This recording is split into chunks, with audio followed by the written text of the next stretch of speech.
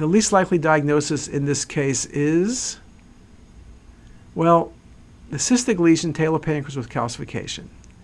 It could be a cystic neuroendocrine tumor, and they commonly calcify, and in fact, that's what it was. In a young patient, it can be a SPEN because they can be cystic and they have dense calcification. Mucinous cystic neoplasms have rim-like calcification. They're cystic. They can be in the body, less likely toward the tail. So it's not that likely to be as MCN. That would not be my differential at the top. But the one thing this is not is an adenocarcinoma. It's cystic, dense calcifications. Adenocarcinomas essentially never calcify. So the least likely diagnosis is an adenocarcinoma.